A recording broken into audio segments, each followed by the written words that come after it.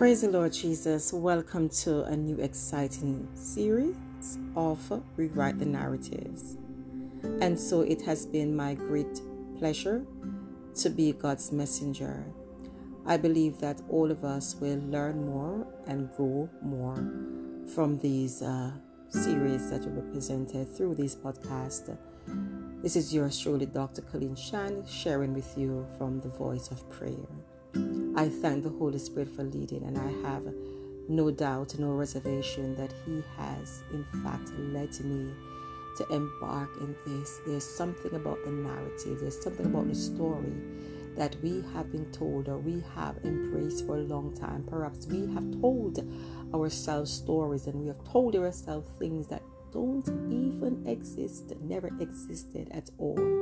I believe the Holy Spirit really wants to renew us. He really wants to revitalize us and redirect us.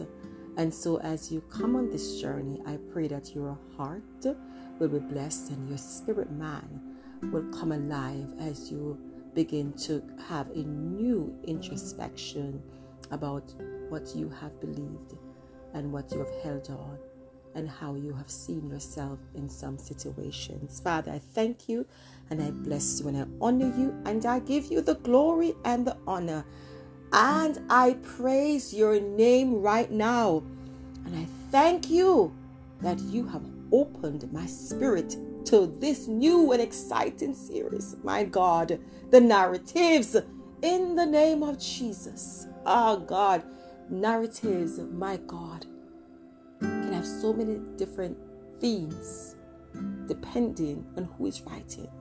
Father, there are some drunkards who have written narratives that your people have embraced.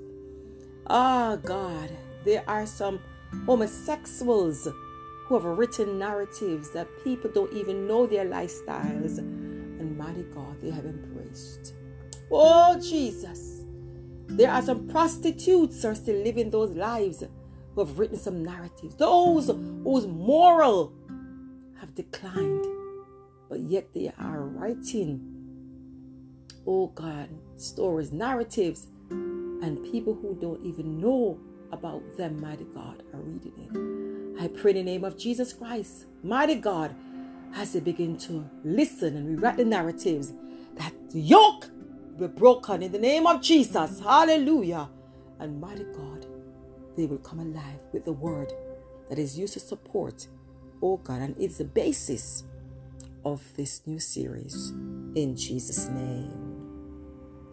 Rewrite the narrative. And this is week 2.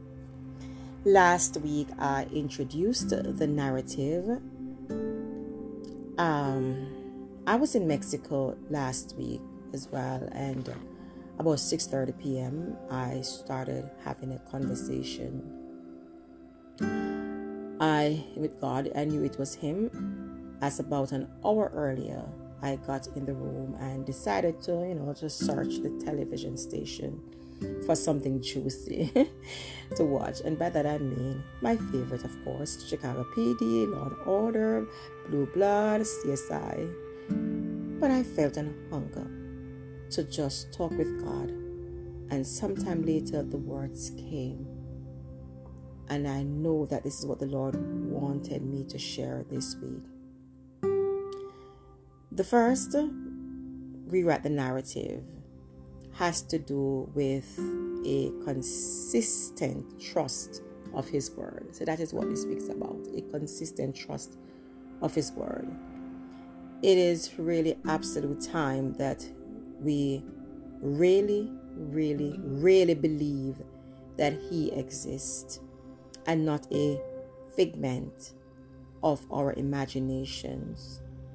And you may differ, but how else do we explain the seesaw confidence that we have been exhibiting? It is time to take that Bible and literally hold it up and declare, this time I will believe. I think about when God ministered to John when he was banished on the Isles of Patmos. And God told him, which is John, to write these things the things that shall be thereafter. So much took place when Jesus came to earth, right? So I'm moving back a little bit now. So much took place when Jesus came to earth. He was prophesied to come, and we see that he was pursued by Herod. His life was in jeopardy. And much more happened after his death and ascension. So again, we know that he was prophesied to come, but things nonetheless happened, right? There was a narrative concerning his life. And even though his life was on a particular path to bring us glory, there were some things that John was given instruction when he was banished, when Jesus left the earth and John was banished on the Isles of Patmos. God told him to write these things. And so the faith of many were wavering, right? So even as John wrote that, the faith of many were wavering. Many were scattered. And some just didn't want to believe the end and what was to come. John had to write now to encourage and reveal what the end was. But most importantly, the hope of eternal glory. So John's narrative talked about the things that were going to happen. But that is not the whole story to John's narrative. We see the hope of glory. That is a change of the narrative in which it started out. Jesus was pursued. He was crucified. But that was not the end of his narrative. Do you remember when Jesus was being baptized? What did God say? This is my beloved Son, in whom I am well pleased. When Jesus and his disciples was on the Mount of Transfiguration, God said, this is my beloved Son, listen to him. So the narrative of Jesus' life, we have a good synopsis of what it was. And we see that the way it started out was not the way it ended. And by that I mean, it was not the end of the end. And so in the end of his death, we saw the glorious manifestation of what we now have the opportunity to embrace and to live. Because now we have an opportunity to reign with Jesus forever. Look at the narrative. Look at how it changed. Jesus stayed the course because he knew exactly what was to come. And so, as I said, the faith of many were wavering, many were scattered, and some just didn't want to believe the end and what was to come.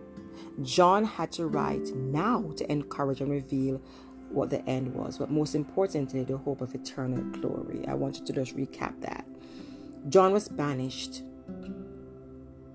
but he had to believe as he wrote. He had to believe. Jesus was giving him instruction. What he was seeing, he was rewriting the narrative of his life. The pain, the agony, and of course joy. Joy in the Isle of Patmos, when God begins to commune with you through his Son Jesus Christ.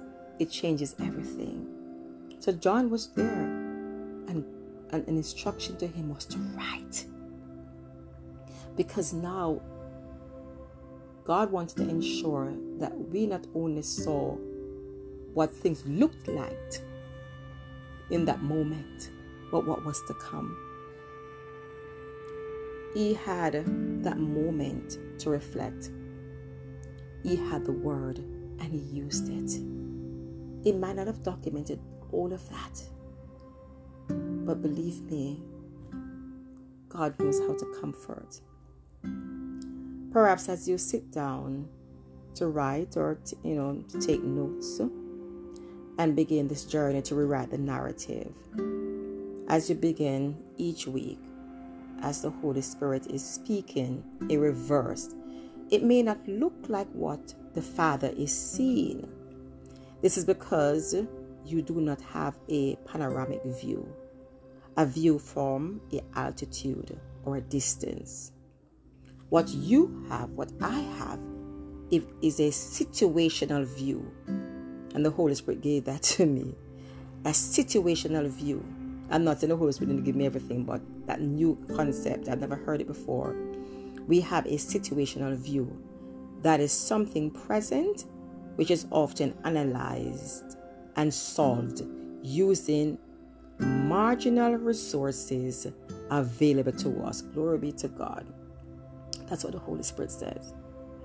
So remember, God's eyes goeth to and fro the earth.